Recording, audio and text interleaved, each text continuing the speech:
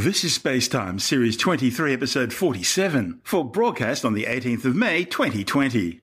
Coming up on Spacetime, one of the oldest objects in the Milky Way galaxy, growing doubts about one of the universe's fundamental constants, and Australia and the United States threatened by an out-of-control Chinese rocket. All that and more coming up on Spacetime. Welcome to Spacetime with Stuart Gary.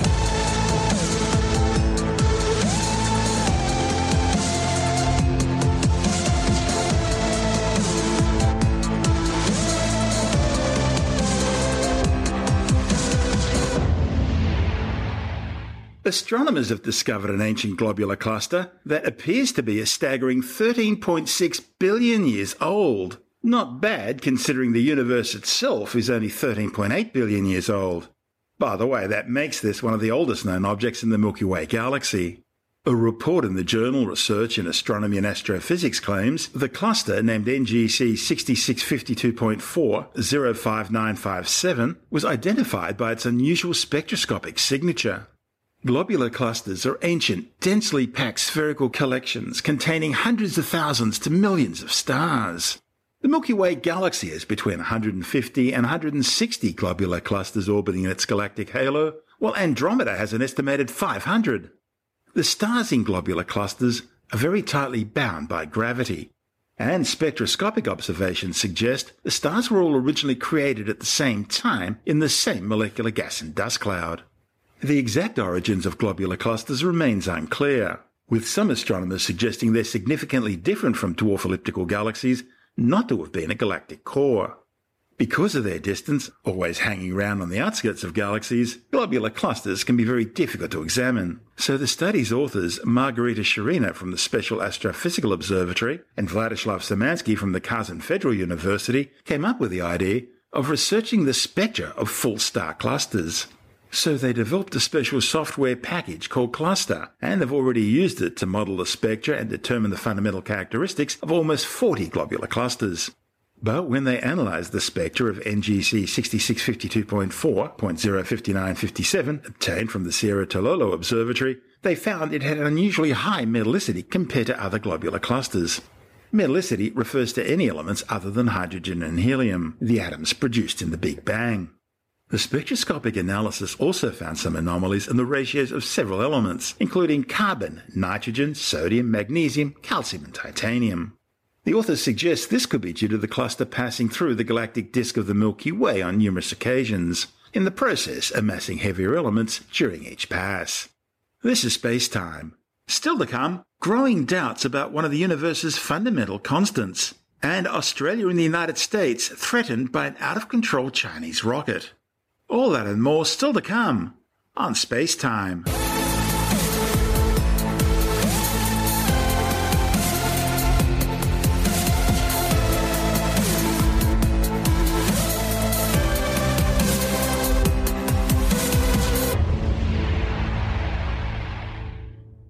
A new study suggests that one of the fundamental constants of the laws of physics doesn't appear to be quite so constant across the universe and seems to change depending on where you are. The findings, reported in the journal Science Advances, adds to a growing body of work showing that the strength of the electromagnetic force, one of the four fundamental forces of nature, seems to vary across space-time. The observations could have profound implications for science's understanding of the cosmos, because it supports the idea of directionality in the universe, in other words, an isotropic cosmos. According to the Standard Model of Particle Physics, the foundation stone upon which science's understanding of the universe is based, the fine structure constant, which is a measure of the strength of the electromagnetic force that keeps electrons attached to their atoms and without which all matter would fly apart, should be exactly the same everywhere in the cosmos. The fine structure constant is a constant because it's a dimensionless number, a ratio involving the speed of light, Planck's constant, and the electron charge. The problem is, the study's lead author, Professor John Webb from the University of New South Wales, keeps finding tantalising evidence to the contrary. Webb and colleagues have now been measuring this apparent change in the fine structure constant for more than 2 decades.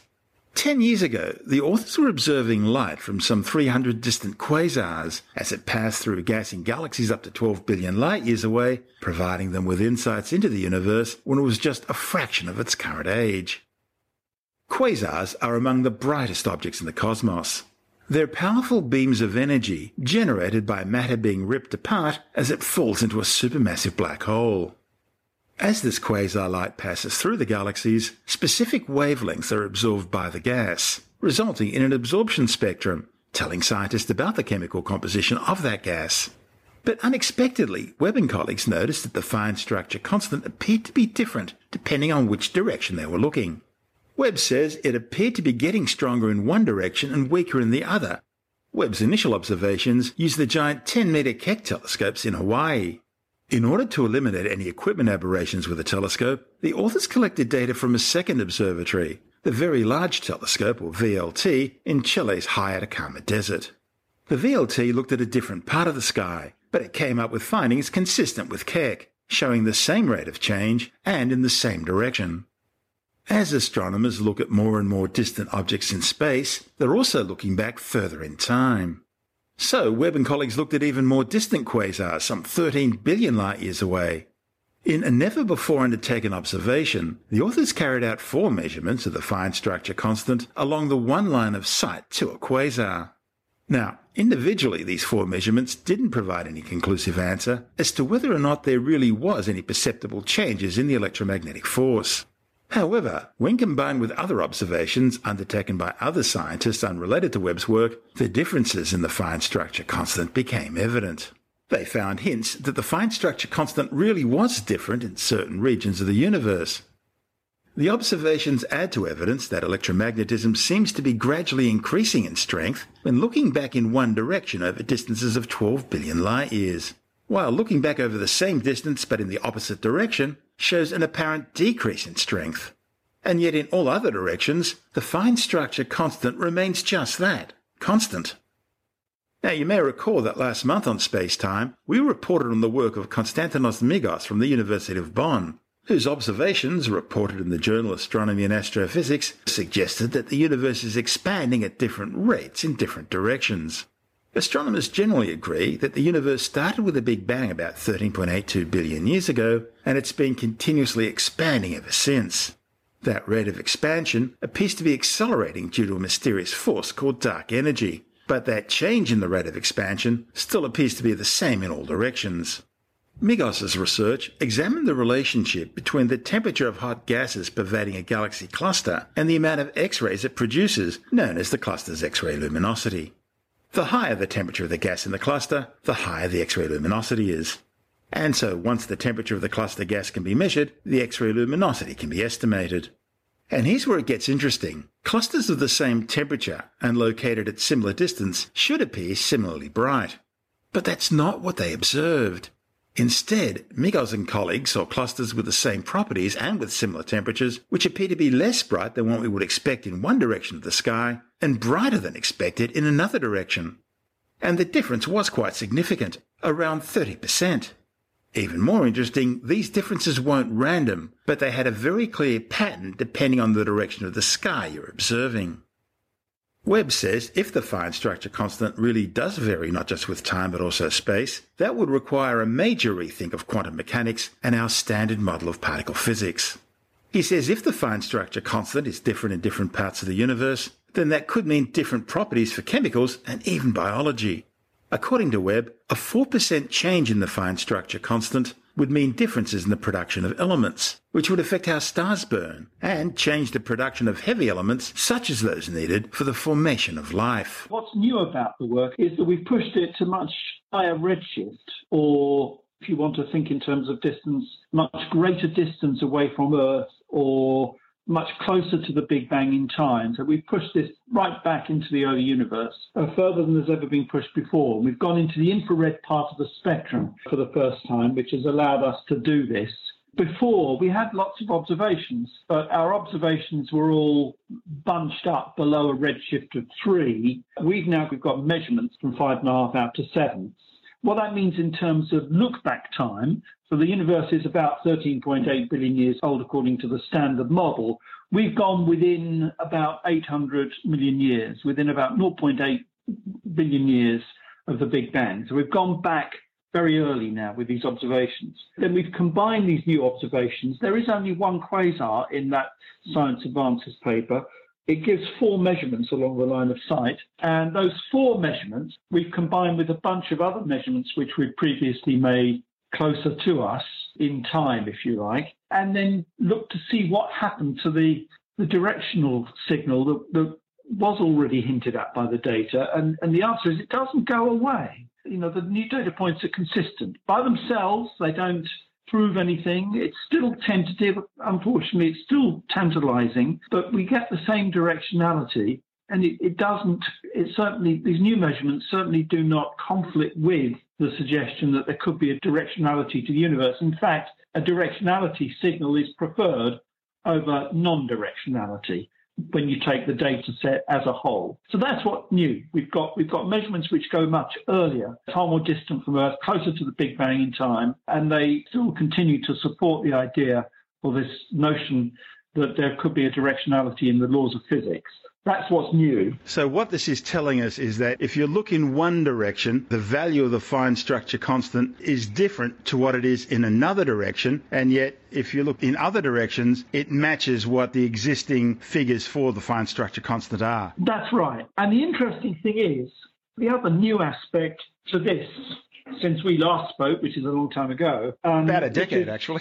Yeah, I know. Time flies. Yeah. The other interesting thing is that there have been a bunch of other measurements. Now, this MICAS measurement is one of a bunch. There are measurements involving the cosmic microwave background, the bulk velocity flow of large numbers of galaxies, supernovae measurements in the MICAS observation X-ray emission from galaxy clusters, and so forth. There's a bunch of other types of observations which are completely independent of the sort of work that I'm doing on the fine structure constant and don't directly involve the laws of physics, but involve distribution of matter. And these things also suggest a directionality. Perhaps individually, each one, none of them especially compelling, although statistically significant at some level, but they all seem to line up on the sky within the errors. The errors are still big, but it's a very interesting situation. Now, there's a chance that it's a huge cosmic conspiracy or a cosmic fluke, in which case, that's just one of those things. But on the other hand, it's something that really does need exploring.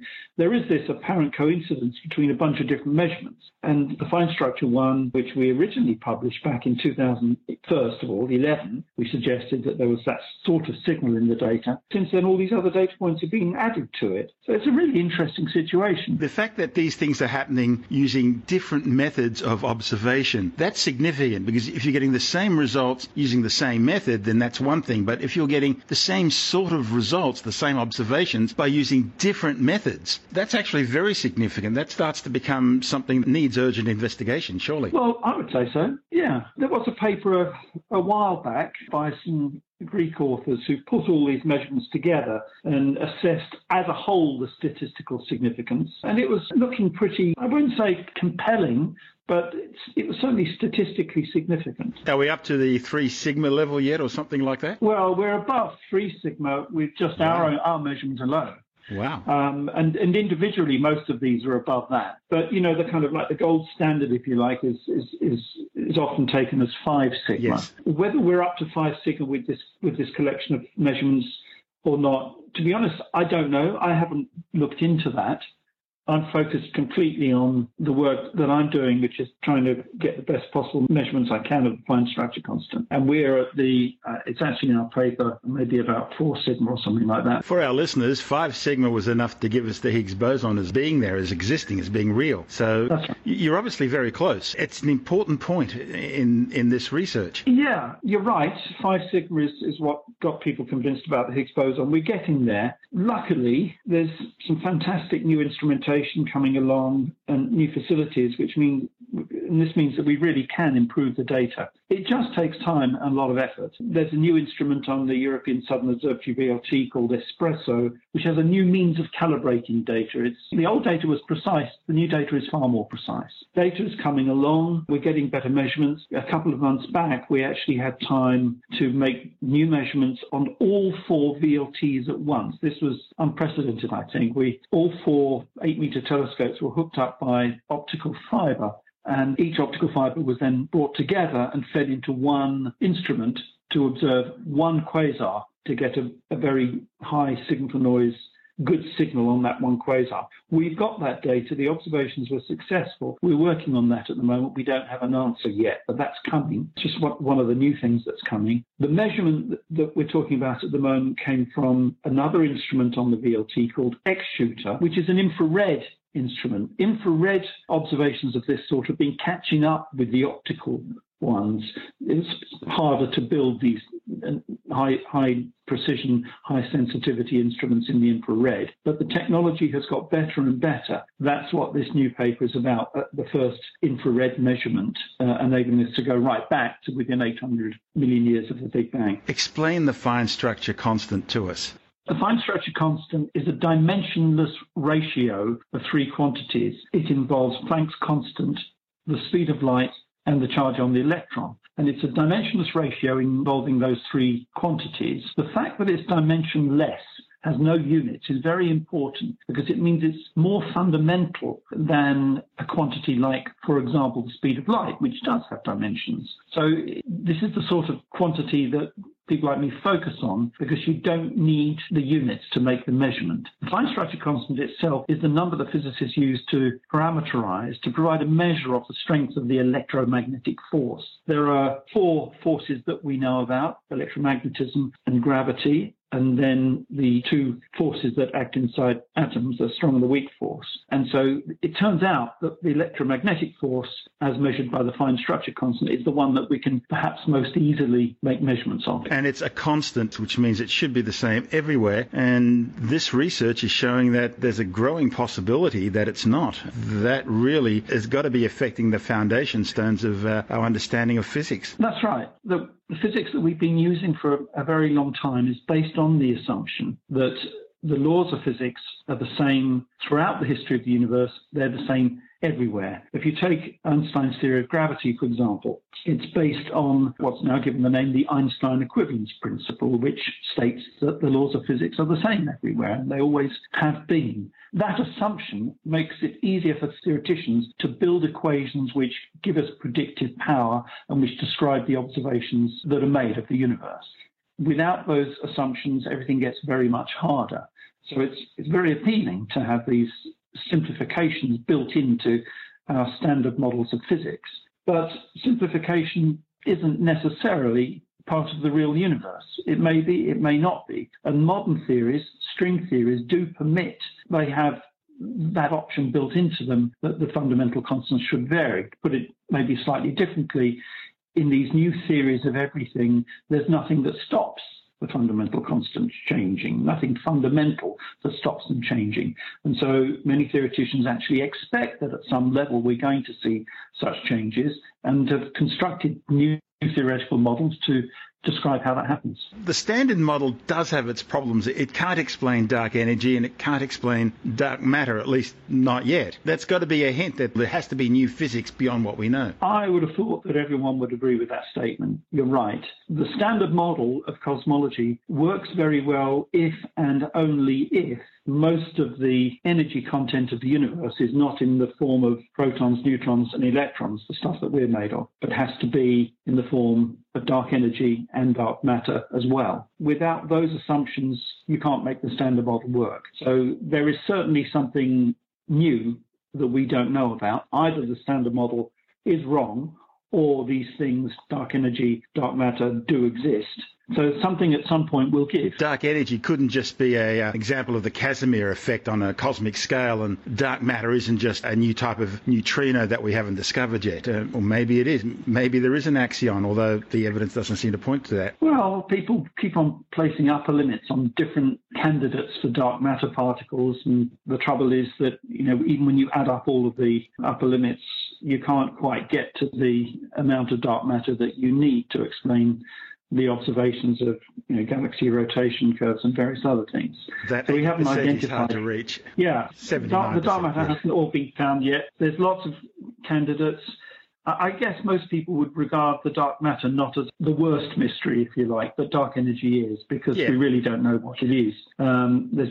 We really don't have a clue as to what dark energy is. But on the other hand, it is, in support of the Standard Model, it is fascinating that the Standard Model has so many incredible successes and works so very well in many different ways. We get amazing predictions from the models which predict the abundances of the light elements.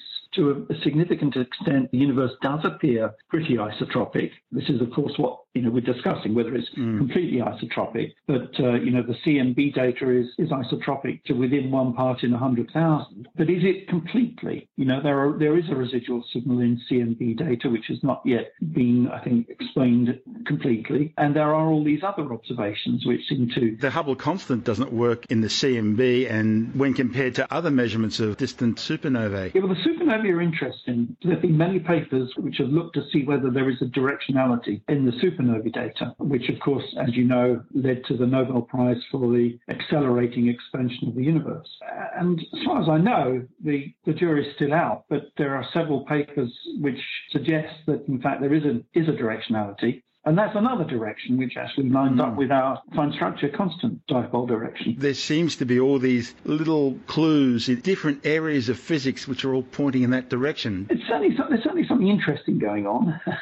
As I say, whether it's a cosmic coincidence or not really remains to be seen. People are trying. We're just pushing ahead and trying to make better and better measurements. We've been working on this for a while. There is still plenty of data that we've got that we're analysing. We think that in about a year, we'll be able to get to the first 1,000 measurements of the fine structure constant. We're about halfway there at the moment. That may bring forth some answers. It's a slow job because these measurements are very complicated, but we're bringing in new methods. We've got some new AI methods that can now analyse the data in completely objective ways and do so automatically on sufficiently powerful supercomputers. That's Professor John Webb from the University of New South Wales. And this is Space Time.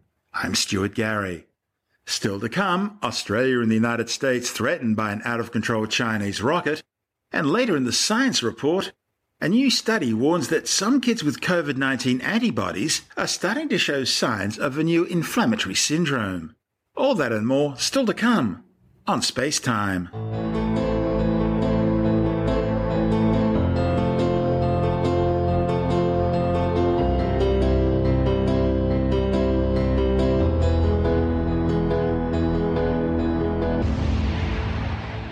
Australia and the United States have escaped being hit by a deliberately out-of-control Chinese rocket.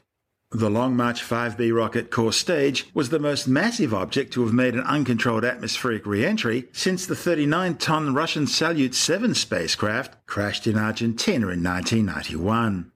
The Long March 5B had earlier launched a prototype of China's new space capsule on a test flight from the Wenchang Satellite Launch Center on the island of Hainan in the South China Sea. The 54-metre-tall launcher is designed to inject payloads directly into low Earth orbit using only a core stage and strap-on boosters, and without the need for any upper stage. Now, of course, that's a lot cheaper than adding 1 or 2 additional stages onto the stack, but it means the core stage also has to end up in orbit, instead of dropping away, as would normally happen.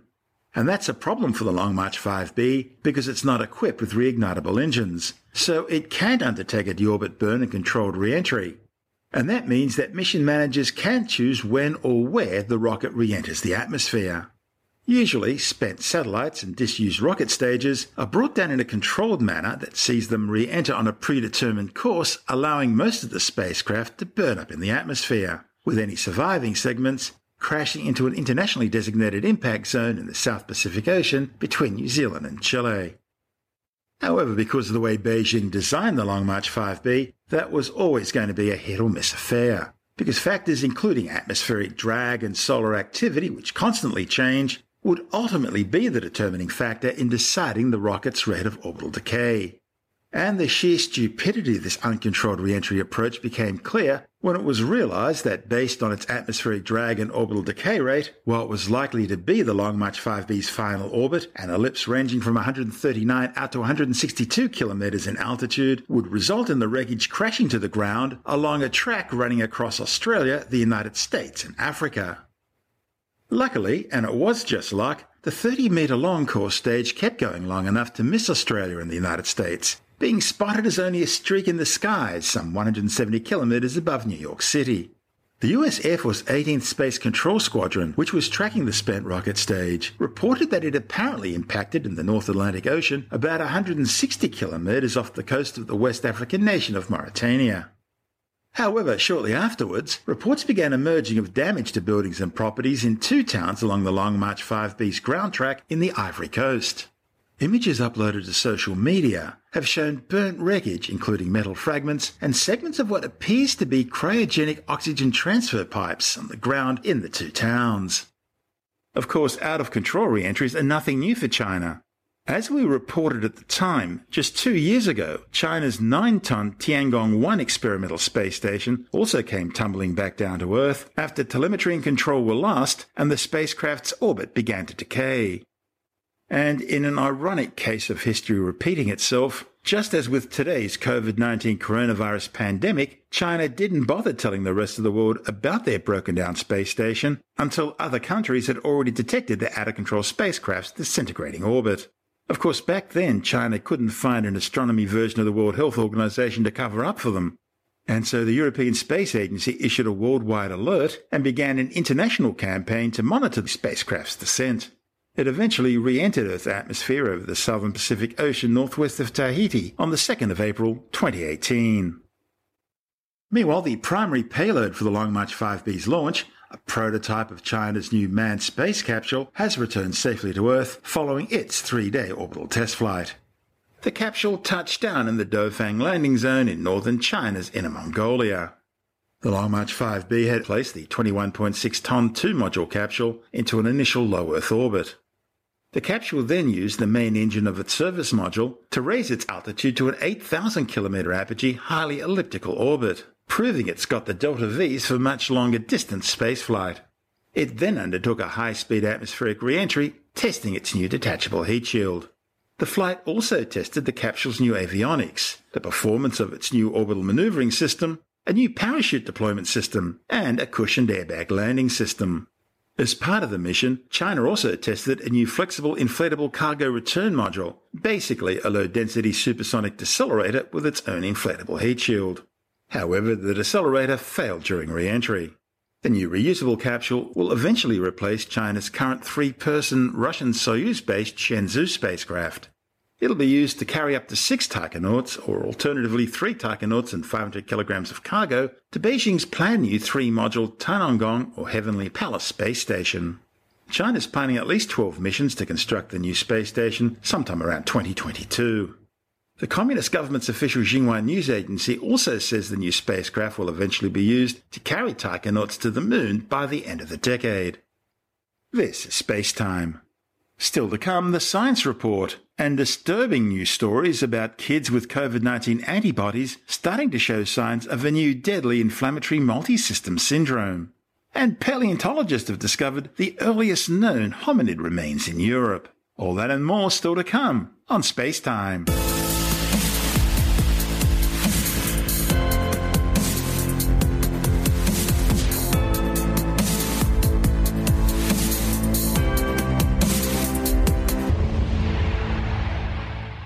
And time now to take a brief look at some of the other stories making news in science this week with a Science Report.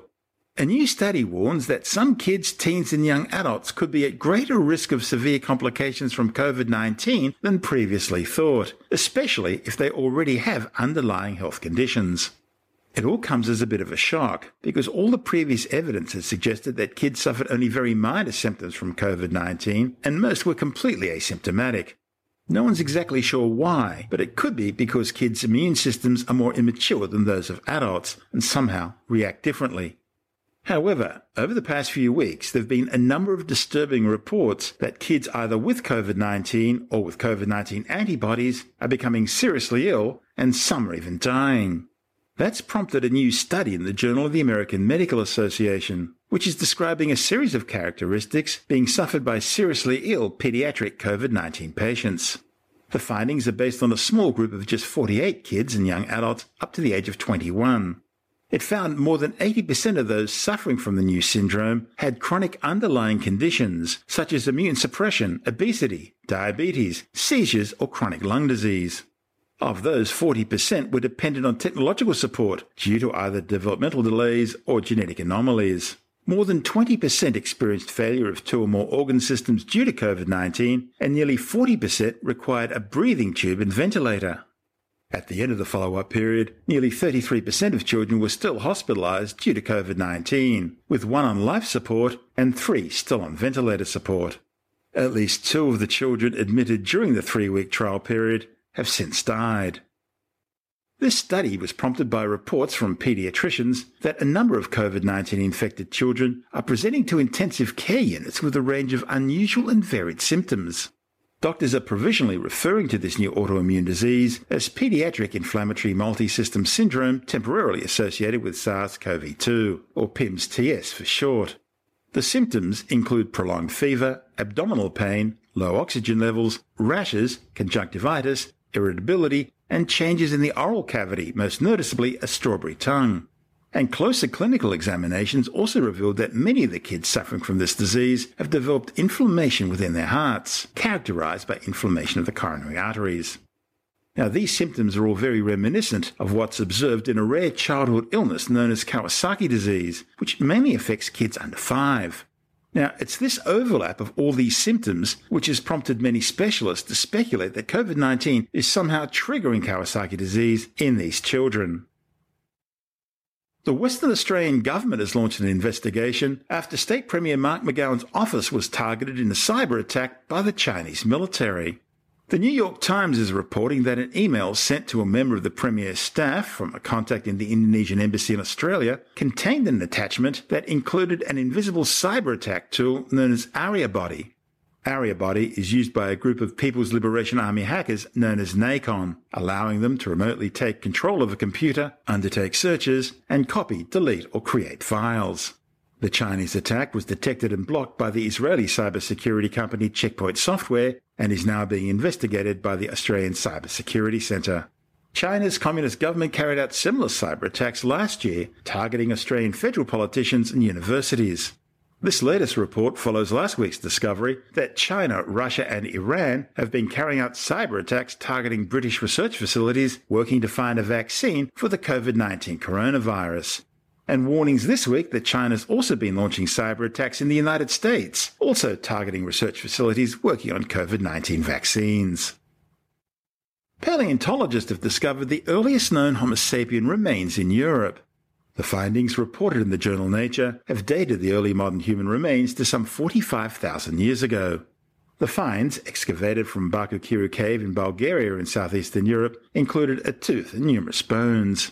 The digs also uncovered a number of artifacts, including ornaments such as pendants made from bear teeth. The finds show that modern humans had already moved to Europe while their Neanderthal cousins were still very common there. A new study has shown how expert scientific groundwater advice was systematically ignored or dismissed as part of the Adani Carmichael mine approval process in Queensland. The findings, reported in the journal Nature Sustainability, are based on a new and extensive scientific review of Australian authorities' responses to serious flaws and data gaps in Adani's analyses and predictive modelling. The paper highlights the systematic way that expert advice from independent scientists was simply dismissed or ignored in the approval process for the Carmichael coal mine by both the Queensland and federal governments. And that's the show for now.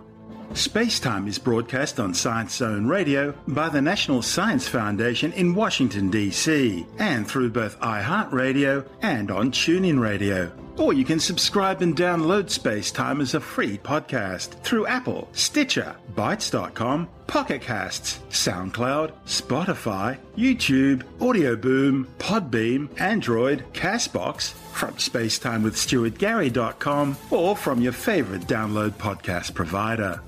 You can help support the show and the work we do by visiting the Spacetime online shop and grabbing yourself a few goodies, or by becoming a Spacetime patron, which gives you access to commercial-free double-episode versions of the show, as well as bonus audio content and other rewards.